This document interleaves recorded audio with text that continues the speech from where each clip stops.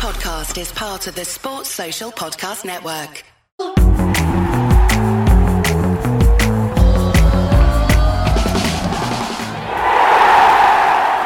So we'll get started then. So joining us today, obvious co-host on Villa Spaces, Steve. This is the first time I've spoke to you pretty much all summer. Like we haven't even spoke away from Twitter because you're just busy being a student and running a company because you have a mad, crazy brain. How are you? Yeah, I'm Are you decent. busy? Are you living the student life? I mean, Are you living off I'll pot be lying noodles if I and said I hot was dogs that or busy. what? Yeah, something like that. Okay. We also have Neil from Liverpool McGrath podcast and Villa View. Neil, how you feeling? Transfer deadline day. Look, it is what it is. No one died.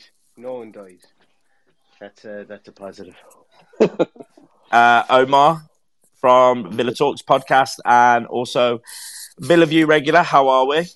I'm good, mate. I'm good. I'm looking forward to this. I'm hoping for a surprise from Villa, just to make things interesting. But I doubt it's going to happen. But we'll see. Never know. Dan was just speaking, but then he's disappeared. So we'll just assume that Dan's okay. Dan doesn't need any introduction because I've got to. Oh, he's requested. There we go. Oh, but I can't. Yeah, there we go. Are you in, Dan? Hello, Dan. He's on mute. Get off mute, mate. Hello, Dan. I'm here now. Oh, here he is. Sounds like he's in a fucking tunnel. Brilliant. God, is he back? How are you, Mr. Sky Sports News? Can you hear me? Yeah, you're okay. You're in a tunnel a bit, but like it's just one of them, isn't it? Yeah, don't know what You sound like you're in the bath with like a rubber duck or something, man. Nah, it's sat in my office, mate. Like my office. Mr. Sky Sports News, how's your day been? All right, long day. It's not great when you get into the office and the first thing they say to you is that we haven't sent anyone to Villa's training ground because I don't think they're going to be doing anything. That wasn't a good start to the day, but I'm hoping for something to happen, but it purely is hope because I don't think we're going to do a thing. Well, we're definitely running out of time. That's why we're getting awfully close now. So we're going to do a Spaces till 10. And then live straight after, Dan, Omar and Neil will be on the Villa View. They'll be live during transfer deadline day. With us all clutching on straws on us trying to sign somebody last minute. Steve, we'll start with you. Thoughts on the transfer window? Oh, there's a good split on Twitter, really. There's a lot of people moaning about the moaners, but then there isn't actually that many moaners. Like I do kind of half see the side of it of, yeah, we are a bit short in areas, but I still believe in everybody involved. You know, I see both sides of it. What's your views been on the transfer window?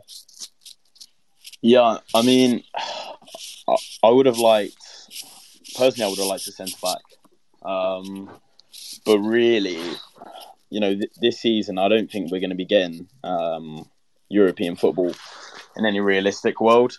We're not going to go down, so I don't think now is necessarily the right time to make moves if the moves aren't there.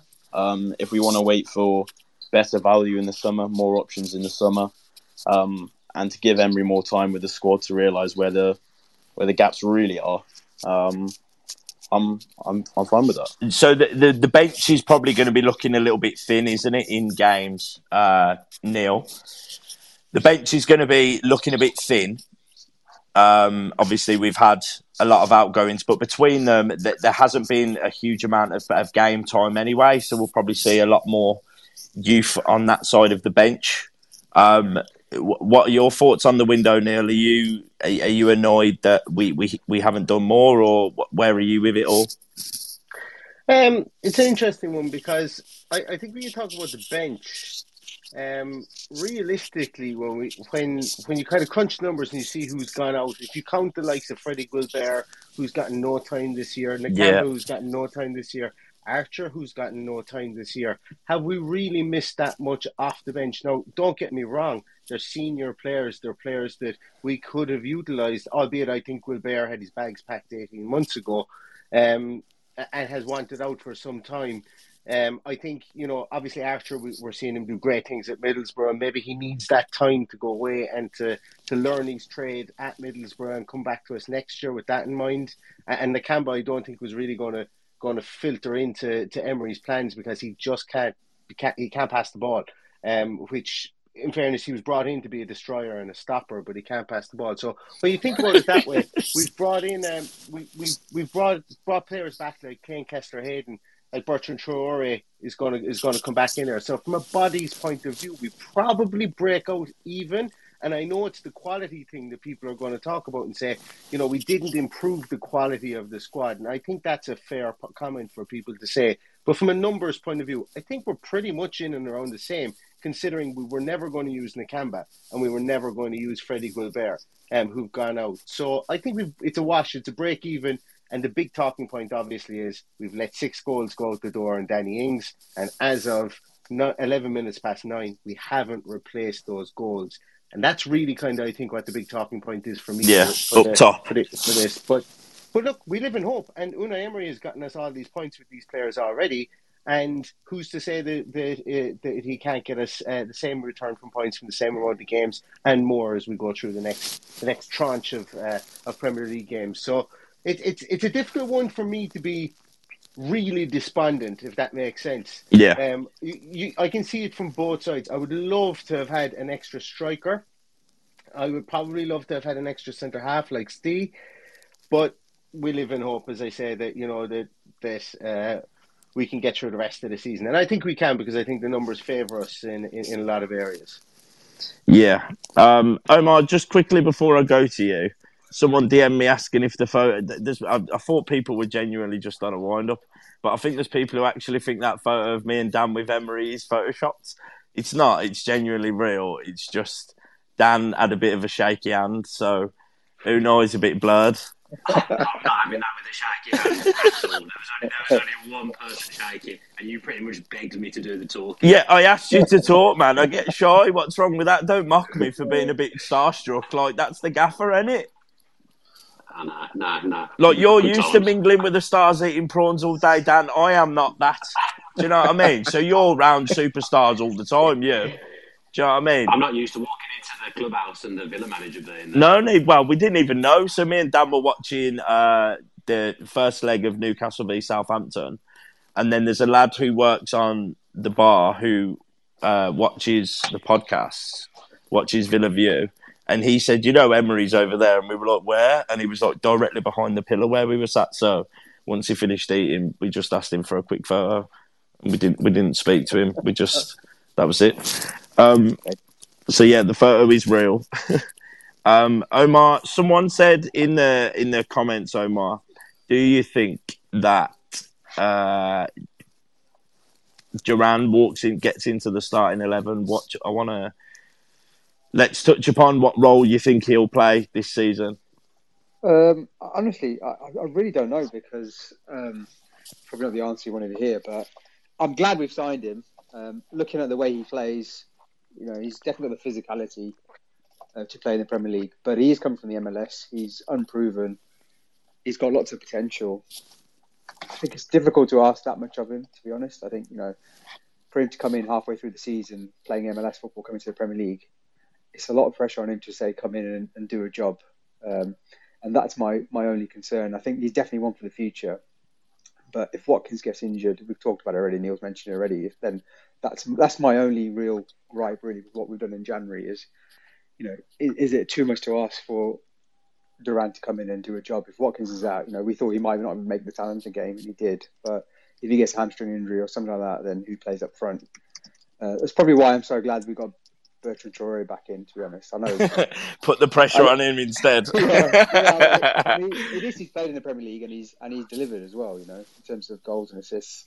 I know some people don't rate him and some people do, but he's inconsistent. But, as someone said, show me a consistent winger and then I'll show you 80 million quid. I think it's very difficult to find a consistent winger, but he's done it in the Premier League before, albeit in the COVID season, so it's a hard one to judge, but he's definitely got the ability. And under Unai Emery, who knows what kind of player he might be. Emery's known to make the average player look good. So I think he's got the ability. I think he can do a job. Plus, he can play up front. Leon Bailey can play up front. So I feel a little bit better than I did maybe 24 hours ago.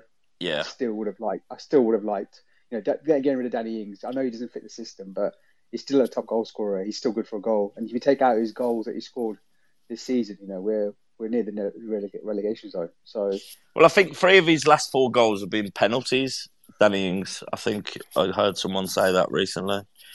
Oh, really? Okay, I didn't know that. But yeah, I mean, the goal against Wolves, the 2 goals against Brighton, they're the ones that stick out. Yeah, important goals, like genuinely important goals. But I definitely get your point of view on that. The one thing that does, I mean, in a way, I am kind of glad if we're not going to do any business, that we have brought Traoré back, and it is a lot of pressure for an unproven 19-year-old to have to go up front and provide goals, and all it takes is a few stinkers for people to say horrible things on social media. Do you know what I mean? Yeah, exactly. And I just wouldn't want him to experience that. I want him to do what he's got to do development-wise first before, but I think we'll see him feature. I think he'll definitely get some minutes, 100%.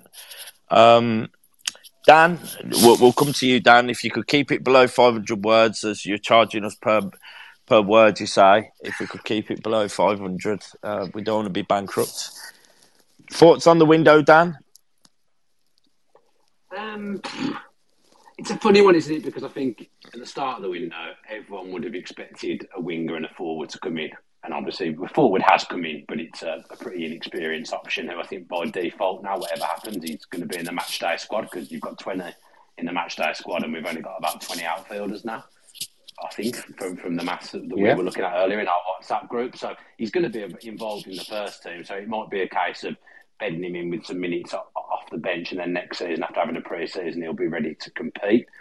I think the key thing is, from what I've been told, if Emery had found a striker or a winger that he'd wanted, the money would have been there. But it sounds like Emery's quite at ease with the situation and doesn't want to spend for the sake of it, and that he'd rather go all out in the summer and get a player in that he really wants and spend the money that way, which I am okay with. I think Traoré coming back, again, I know some people don't rate him. That's a bonus for me because I wasn't expecting it, and it adds another number to the attacking positions. Him and Bailey in the same team could be super frustrating on some days. I can't imagine what that would be like at Villa Park, but it's another option, and it's someone who did score goals in that lockdown season, and Gerrard completely alienated him really in pre-season. Didn't really want him about, decided that we didn't need any wingers and we were going for this weird narrow system, and all the wingers went. So it's a shame he's injured at the moment because we could do with the numbers now, but overall with the window, we've signed a left back who I think is more dynamic than perhaps the full-backs that we have, in terms of he's got that natural pace and he looks an attacking threat, and when he gets up to speed, hopefully he'll be a good player. I was with European football correspondent yesterday, Kevin Hatchard, and he said that Moreno's in his top 3 signings that anyone's made in the January transfer window. He rates him highly. So I was encouraged to hear that yesterday. But I think, we've not had great January transfer windows in the past. This is probably another one that Villa fans won't remember fondly. But the proof will be in the pudding. If we avoid injuries, we'll be okay because Emery's getting a lot out of these players at the moment, and we have got some very good players. But if we pick up a few injuries and we have a bad run of fixtures, we could be in for a sticky time. But we're not going to go down. So, do you boys think it's a missed opportunity in terms of where we're in the position we're in, and how Liverpool and Chelsea are struggling, and it's around us? It's a risk though, isn't it? To maybe buy someone at an inflated price with an inflated wage, and then it not work out for them, and then that Europe doesn't happen. I understand that, but at some point, Chelsea and Liverpool's form is probably going to pick up, and you might find that Brighton and Fulham slip off a little bit, so those 4 change around between them. But I think we'll be in and around them. But you might see that Liverpool and Chelsea might start slipping away from, you might see Brighton and Fulham come down a couple of positions, and we'll be in the mixer with them for like 8th, 9th. We haven't had a good transfer window really since we bought Emi Martinez, Matty Cashett and Watkins and Traoré and Barkley, I think it was as well. That was the last good transfer window that we had. we haven't utilised money very well in the last 3 or 4 transfer windows. So I think if they'd panicked and gone and done that again in this window, you can't just keep chucking money up the wall. I think that's probably something that the club's quite wary of. I think it probably makes sense to wait till the summer, because whatever we all think, and whether you think Europe's a possibility or it's not, I know mathematically it is. I don't think we'd be ready for Europe at the moment. I think Emery needs a full pre-season with his own players and go properly at it next season and try and win a cup. Realistically, I think we've probably got 5 or 6 players who I'd describe as being really good players, and then the rest are, some are good, some are okay, but really we struggle with consistency with a lot of the players in our first team. I don't think we'd be ready for Europe, and I think even with the Chelsea and Liverpool drop-off, I still think there's teams that have been in and around the top half of the table more recently than we have that are better placed than us. So I don't think it's a disaster. I still don't think we'll sign anyone in the next couple of hours, unfortunately. But hopefully there's some youth to come through. It's a shame so many of our youth players are on loan, because it would be a good opportunity to bed some of them in. But maybe we will see the likes of Bogard come in and play some football. Maybe Kane Kessler-Hayden will get some games, and Caden Young, and maybe they'll get bedded in and be ready to be part of the first team squad next season. Neil, I'll come to you. Guys, if you want to leave some comments in the comment section, after I've asked Neil this one, we'll get Steve to read some of them out and he can answer some of those questions. Neil, you mentioned something interesting earlier about the FFP side of things that someone had spoke to you about, didn't you?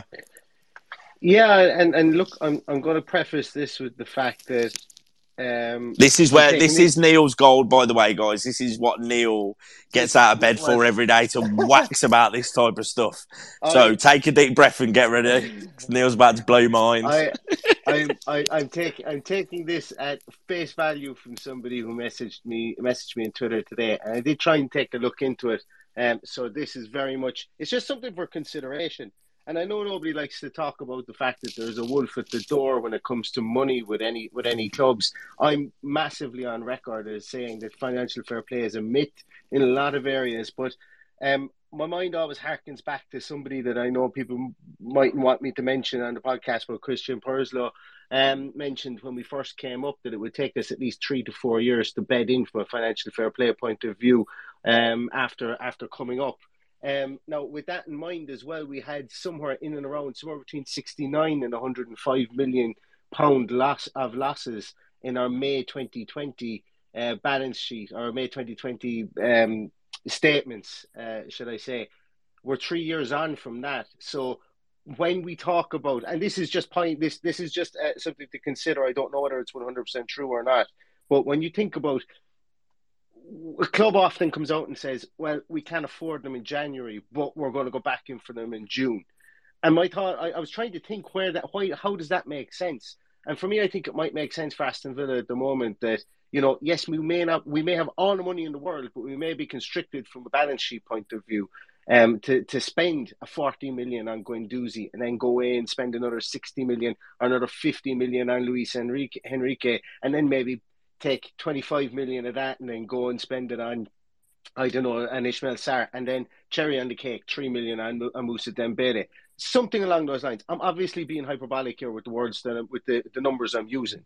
But when you think about it, if we had somewhere in the region of 100 million of losses that we had in May 2020, that comes off our financial fair play reporting on the 31st of May this year, which means that it frees up a body of cash that the club then can utilise without falling victim of the 3-year financial fair play thing. I'm completely open to be blown apart on that, as I say, but it's something that someone mentioned to me. I haven't had full time to look into it yet, but it's worth consideration, I think. So are you saying we got a war chest in the summer? Is that like TLDR? Oh yeah, take that one to the bank, absolutely. But no, it's a consideration, I suppose. I've always struggled with the fact that clubs say we won't buy him in January, but we'll go back in for him in June. And then you're kind of going, well, if you have the money for him, like why not spend it now and amortize the contract out over an extra 6 months? Within the contracts like Chelsea are doing at the moment. Why not add an extra 6 months on, amortize out? Haven't they found a loophole, Chelsea? They have, but UEFA are going to close that now, and it's only going to be the first 5 years of any contract will count towards. Now, Chelsea have gotten away with it with this transfer window, it seems. But in the next transfer window, any player signed, the first 5 years will be taken into account from the amortization of contracts of the transfer fees point of view. Is what it's looking like. It needs to be ratified by UEFA yet. So the days of signing somebody up to an 8 or 9 year contract like Chelsea have done recently may potentially be on the way out.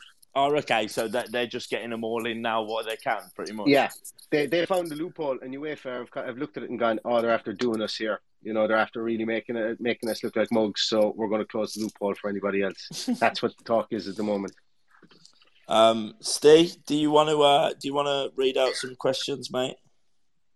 Yeah, so I've been scrolling through the replies, the hashtag, and what everyone seems to really be talking about is this idea of we've lost Ings. That's really the only real loss, and we haven't brought in anyone to replace him. But the other question seems to be, will Duran be able to play? And I think those two questions sort of answer each other. You've said in this space, Ty, you'll hope we see more youth minutes. And I think what we've done with Duran is spend quite a sizable amount of money to bring in a younger player. Yeah. And giving him the perfect opportunity to get involved by moving Ings on. We've completely opened up that pathway for him. And to me, what that says is that the club, the recruitment team, Unai Emery, believe Duran is ready to play at least a backup role for Ollie Hawkins if we do have those injuries. I think a lot of people seem to still want a centre forward. But then the other question people are asking is, who would you want to sign in the summer? So I'll open it back up to all of you. What would be your number one position for the summer? Omar, we'll go with you first. I think a winger for me, I think, is key. I think, as Dan mentioned earlier, we got stuck in this place with Gerrard where this narrow formation, and we ended up selling or loaning all our wingers out. And I really like Leon Bailey. I gave some criticism earlier on in the season because I didn't think he was working hard enough. But I think he's generally been pretty good under Emery. He's going to be, again, being consistent at times. But if we can get like a top class winger who can deliver consistently, I think that could be a massive difference maker for us under Emery. And will give Emery a bit more flexibility in terms of the way he can play. In terms of striker, I would like another striker, definitely. But we've had this conversation before, and it's so difficult to find a top tier striker. You have to get lucky or hope someone like Duran comes good, because if you're looking for the next Christian Benteke, you have to take a punt on someone. You can't. We signed Danny Ings, who was the best of the rest. If you wanted to sign anyone who was proven, that's a great way to describe Danny Ings, the best of the rest. I like that. Yeah, but even then it didn't work. Well, it sort of worked because he scored goals, but he didn't quite fit. So I think it's always going to be difficult to find a top class striker. I think the way Emery plays, we share the goals around. So having a top class winger, I think would allow us to, play the way that Emery wants to play and continue to sort of get good results. And again, share the goals around. And not necessarily, we don't necessarily need a striker to score 20 a season, but we need someone like Watkins who can pitch in with goals, pitch in with goal contributions, and the all-round play be involved in like he does as well. Prawndale, we'll go with you. What do you reckon? Another striker, but I can't see where one is. Obviously, things will be a bit easier in the summer, but if you look at the fact that Manchester United have signed Weghorst, that tells you that there's not much out there. I know Man U have had restrictions on what they can spend because they overspent in the summer, but if Manchester United are signing Wout Weghorst from Burnley as their striker to change their season around this time, Wolves have basically got Mendes on their side, giving them players.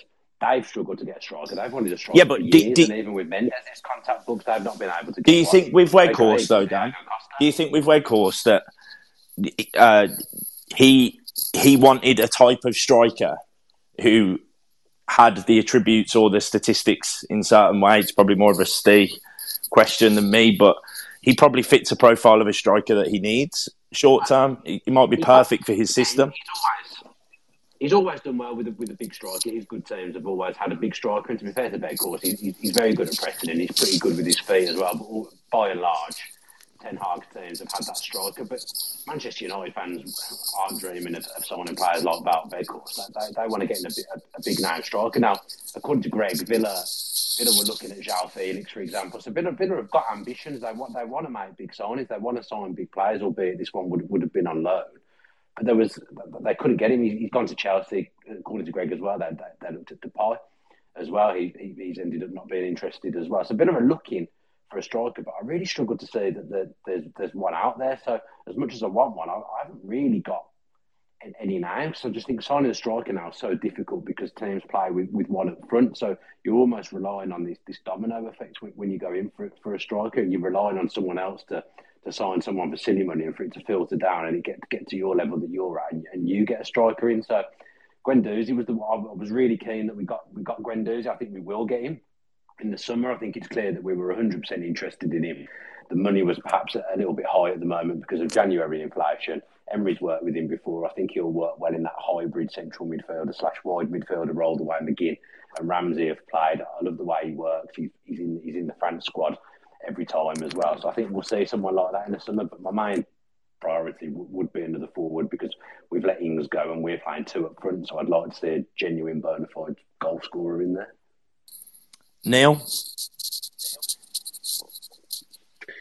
Yeah, goal scorer, I think, and striker has to be the number one area. I think just because we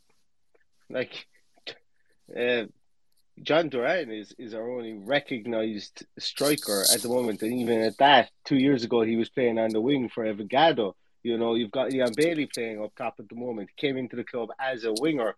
His stepdad Craig Butler says he wants him to play up top.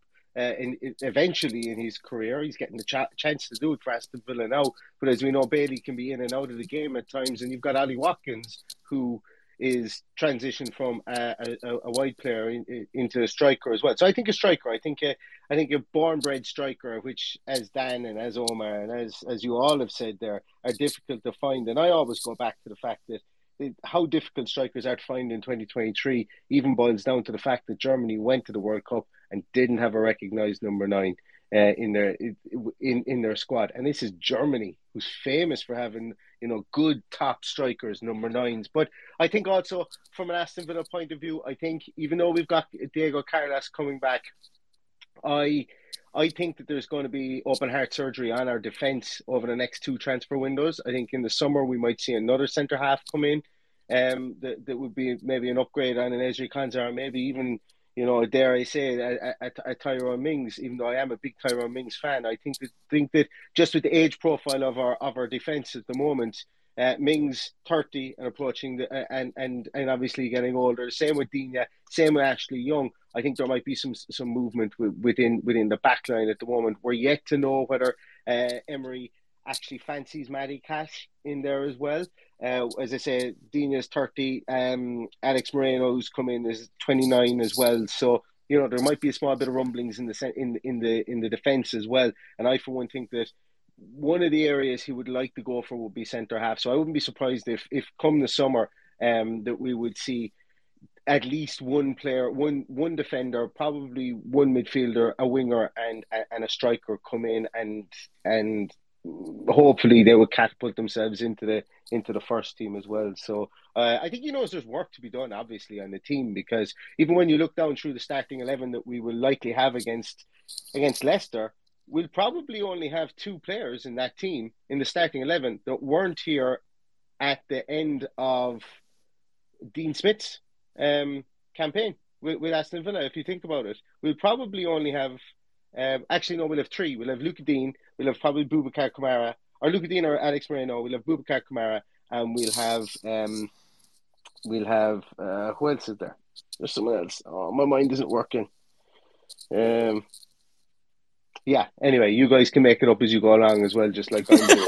But that's what I'm trying to say, is that the core group of players that we will have for the rest of the season are guys that have been here 6 or 7 years, so or 5 years, should I say? So it's going to be a kind of a mix and match, I think, from here on to the end of the season, and then we will start to see new players come in. Which, look, it's just going to be the way it is, I suppose. And I don't feel And I'm going to wake up tomorrow morning. It's not going to make any different changes to my life. But at the end of the day, I still feel the big change for me over the course of this transfer window is I feel that Aston Villa can go out and get points off teams, even with the current groups of players that they have, because they've proven that they can do that under Unai Emery. I mean, you raised some great points, mate. So someone's pointed out in the comments that Weghorst is a trial for Man United, see if he works in Ten Hag's system, to then buy Harry Kane in the summer. I mean, wouldn't surprise me if something like that happened. Steve, let's go to you. So, Leicester, Man City, Arsenal, Everton, Palace, next 5. How many points are we getting from that 15? So, Leicester at home, City away, Arsenal at home, Everton away, Palace home.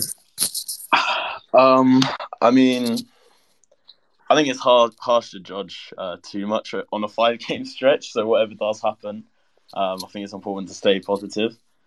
But I think I'd hope for 7+ in that run. I think the points tally so far under Emery's been very impressive.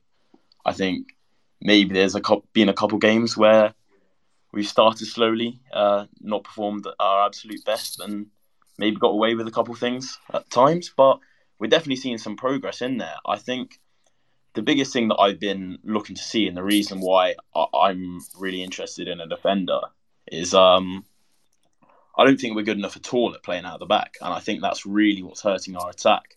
Because I believe in our midfield and I believe in our attackers. That the quality is there. And what we saw in the last game, especially in the first half against Southampton, was a different shape and build-up. And just so much better passing, so much quicker football than I think we've seen all season. So my biggest objective over these next 5 games would be to keep that going and keep that progressing and really start to find some attacking form from the benefit of that. Here's one question for you, Steve, actually, because I remember we did a Spaces when we announced Gerrard, and you was very anti-Gerrard, and to be fair, I laid into you a little bit, telling you to stop being a spoil sport and just be happy. And you were like, that you gave me the biggest I told you so ever. Like, what are your views on Emery? Because you were like no to Gerrard from day one, and you were bang on. Yeah, I think I don't think he's the best manager in the league. But what he is better than all of the rubbish in the league. And I think he's proven that he's better than Gerrard, and he can get something out of this squad. If it's not taking us to Champions League and the Promised Land, then it's not that. But I think what Emery can do is at least give us some progression, at least turn what we have into something and try and get a squad together, try and get something to build off. I think he's got a proven track record of being able to at least give it a go. And I think his record in cups shows that he's never seriously failed anywhere, I don't think, in terms of, any danger of relegation. And I think he's a manager who has his ideas. He has. Is he the man who's going to lead us to Europe? I hope so. I think he can. I do think he can. We'll wait and see. I do hope so. I really do hope so. I do, Steve. I do genuinely believe he's the man.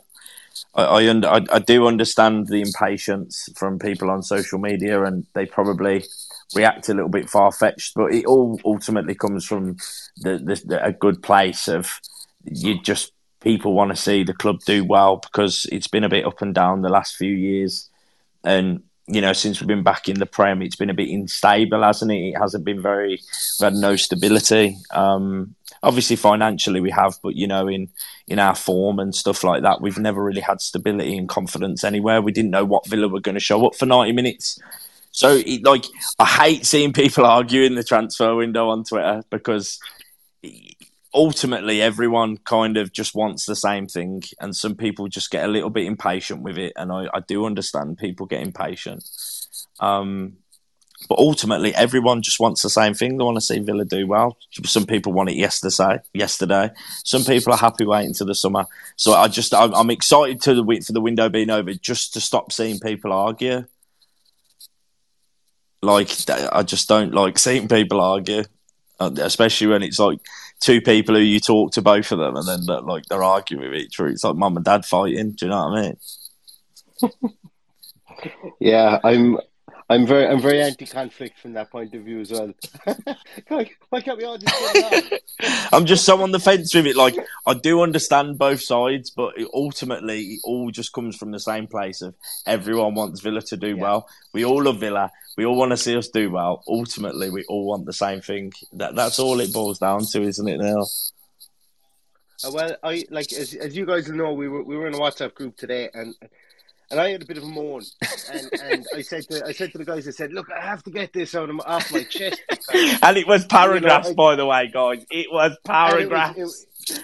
It actually was, yeah. I think that's where Dan took the whole, we've got 20 players, in 20 available outfield players, because I did a full breakdown of what was going through my mind. And do you know what? I found it pretty cathartic, because when I put it down, I said, look, at the end of the day, if we bring somebody in, it would be great. And when I wrote down everybody that we had, and the players that went out, and the players that came in, including players that we like, the likes of Ken Kessler-Hayden, I included him because he's not going back out on loan. Whether he becomes a viable part of our team or not, I don't know. But if you were to say his name before the season started, coming off the Australia tour, everybody was saying, well, potentially he was going to be there. You know, he was going to be thereabouts in our squad. And I've included the likes of Bertrand Traore, because we know that Emery was looking for a winger, and Bertrand Traore, while he's not exactly, you know, he's not Neymar, he's not Mbappe, he's going to come in, and if he contributes 2 goals and 2 assists between now just and the a little bit of magic, just a little bit. It's still more than, you know, it's still more than we would it's still more than we potentially will get out of Philippe Coutinho, you know, between now and the end of the season. And that's another guy who's got to kick into gear. Whether he can or not, I don't know. But he's had 2 weeks now working with Emery again, and let's see if he can kick on. But that's really where I came down on it. And I said, you know, it was nice for me to write it all out and to get it off my chest. And at the end of the day, at the very end of it, I just thought to myself, I went, I can't change what Aston Villa have done today. I can't change. I would have loved, and if anybody listens to my podcast and watches on YouTube, I just love watching players. I love doing spreadsheets on players and their statistical analysis and watching them and scouting them. It's my favorite thing to do. I prefer it to watching football is to trying to analyze players. And when we brought nobody in, it really killed me. Like I felt like, God, I've wasted the last 30 days. You did so many player reviews, so many. But Neil, someone said on the comments, at least you can use them in the summer, because when we signed them, here's what I made earlier. Do you know what the funny thing was? I did one for that guy who moved to Leicester, that guy Tete, and I said, oh, he'd be a nice fit for Aston Villa based on this. And I just fucking DM'd a Leicester podcast and went, hey, I have no fucking use for this anymore. There you go. You can use it in your podcast if you want, because I don't have it. And I did the same with your man, what is it, Ewan Iwi or whatever his name is, that signed for Forest during the summer. So, but look, as I said, the transfer window gets everybody's hopes up. Have you seen that Keylor Navas is signing for Forest? It's signing for Forest. Mad that is. Yeah, it's just popped up there. But the transfer window gets everybody's hopes up, and I always find it gets me really high, especially on transfer deadline day, and then you get this crashing low when no one signs. And sometimes, think of it this way, you can always go lower, because remember the time we got the news that Tom Carroll signed for Aston Villa, and it was after the deadline day? I don't know how that made me feel, considering he got about 15 minutes. We were meant to be signing Leroy Fair, and we had Tom Carroll. That was it. Someone has tweeted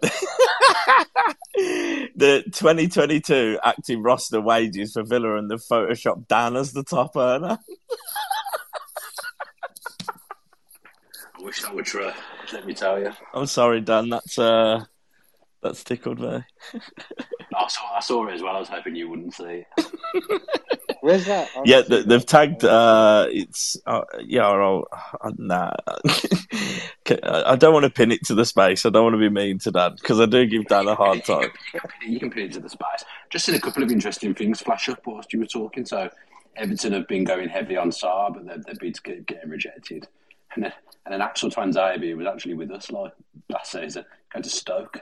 Who are struggling in the Championship. That was the other thing I was going to say is that people are upset about the lack of signings, and again, I get it. But we made 4 or 5 signings in January last year, and we got worse from making those signings. Like, we didn't get any better. But I mean, I've seen that point before, but Newcastle, look at Newcastle. Yeah, no, of course, but you never know. We've made a couple of signings that we might carry on going well. We're picking up points anyway. We've won games that you would never have expected us to win. I get we'll be in trouble if we get a few injuries, but if we don't, we'll be all right. We'll continue to move up the league, and whatever happens, we're lucky now because we have got the right manager. I don't think there's any debate on that. If Unai Emery doesn't get us into Europe in the next 2 or 3 years, we're not ever getting into Europe. I also think Emery's going to... it reminds me a bit like Julio in terms of what he was looking to do at Villa before he left and obviously then passed away. But in terms of... I think he's going to obviously improve the team, improve the squad, but I also think he's going to start building the foundations for Villa going forward. So I don't think Langer and co will be here in the summer. I think there's going to be a lot of changes in the back room. And I think a lot of that will be based on what Emery decides in terms of who he wants to bring in as sporting director, scouts, etc. I think the idea behind that is Emery's going to obviously try and get us into Europe over the next 2 or 3 years, but also when he does eventually depart, leave a legacy in terms of a footballing structure. Because obviously he's a footballing man, he's a knowledgeable man. He is an elite coach. We know all that, and I think that's what he's looking to do as well. So we're here thinking. I'm talking about myself here, thinking here short term over the next 3-4 months, but he's probably thinking, well, this is where I want the club to be in 5 years' time. I do understand the sporting director side of things. I do. I definitely see him wanting to bring in someone who he's worked with before on transfers, and I think he'll know exactly what type of player that Emery wants in an Emery system, right? So maybe that makes sense. Maybe that happens.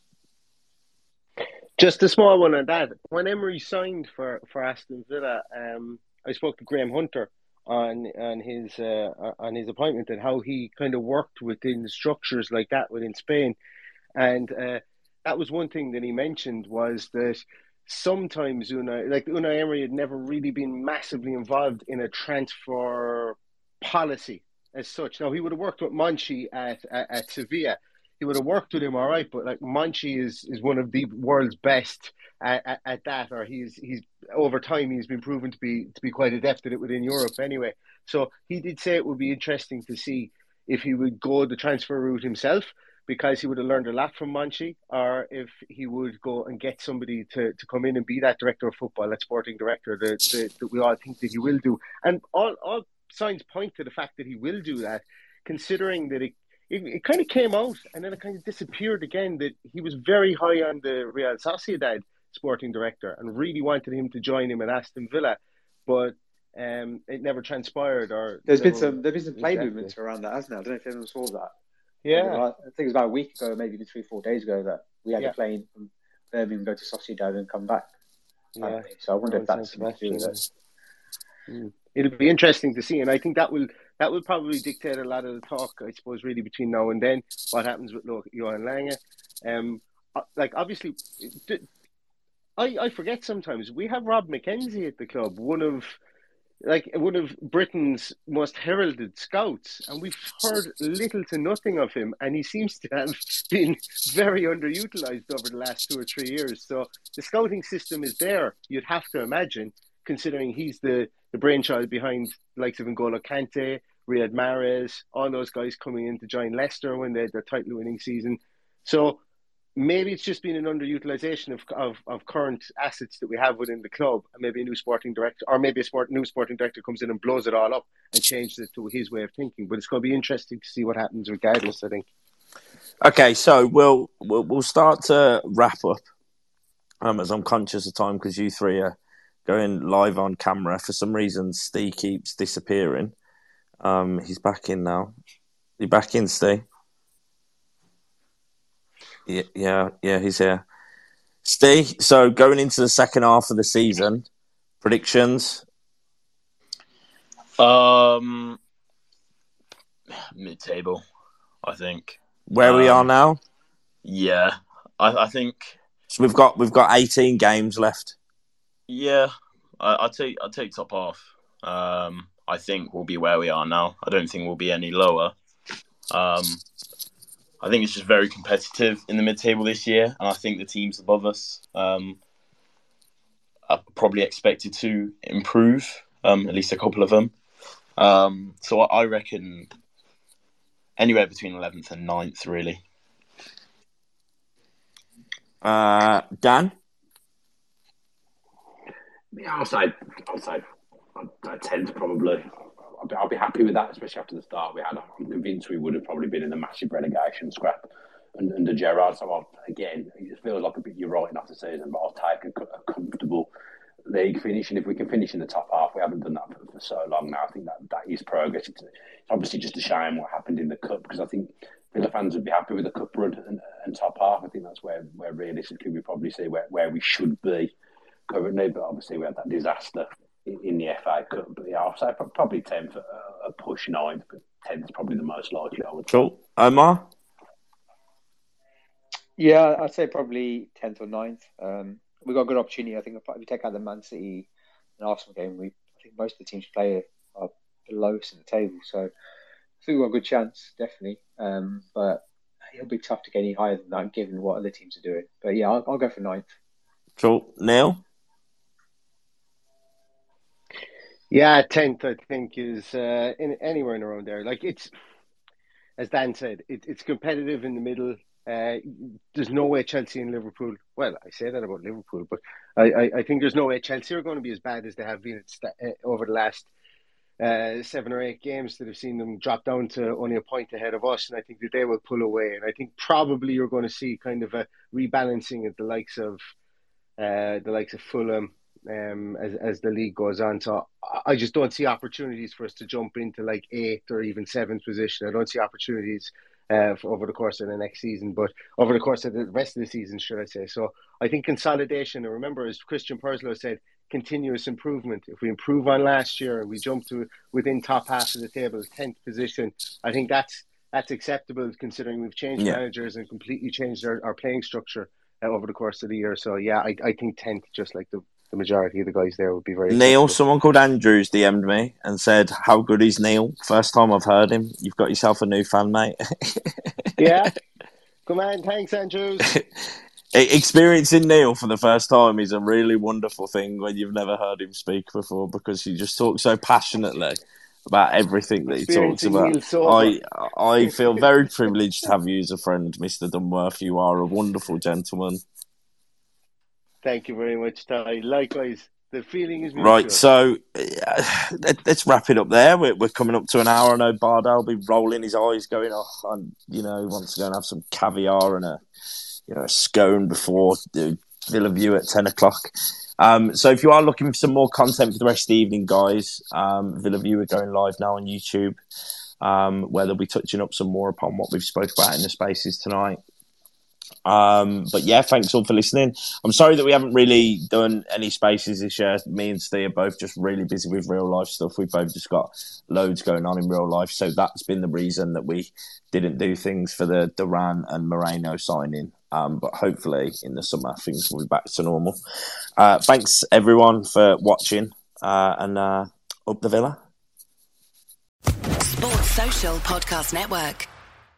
Mom deserves the best, and there's no better place to shop for Mother's Day than Whole Foods Market. They're your destination for unbeatable savings, from premium gifts to show-stopping flowers and irresistible desserts. Start by saving 33% with Prime on all body care and candles. Then get a 15-stem bunch of tulips for just $9.99 each with Prime. Round out Mom's menu with festive rosé, irresistible berry chantilly cake, and more special treats. Come celebrate Mother's Day at Whole Foods Market.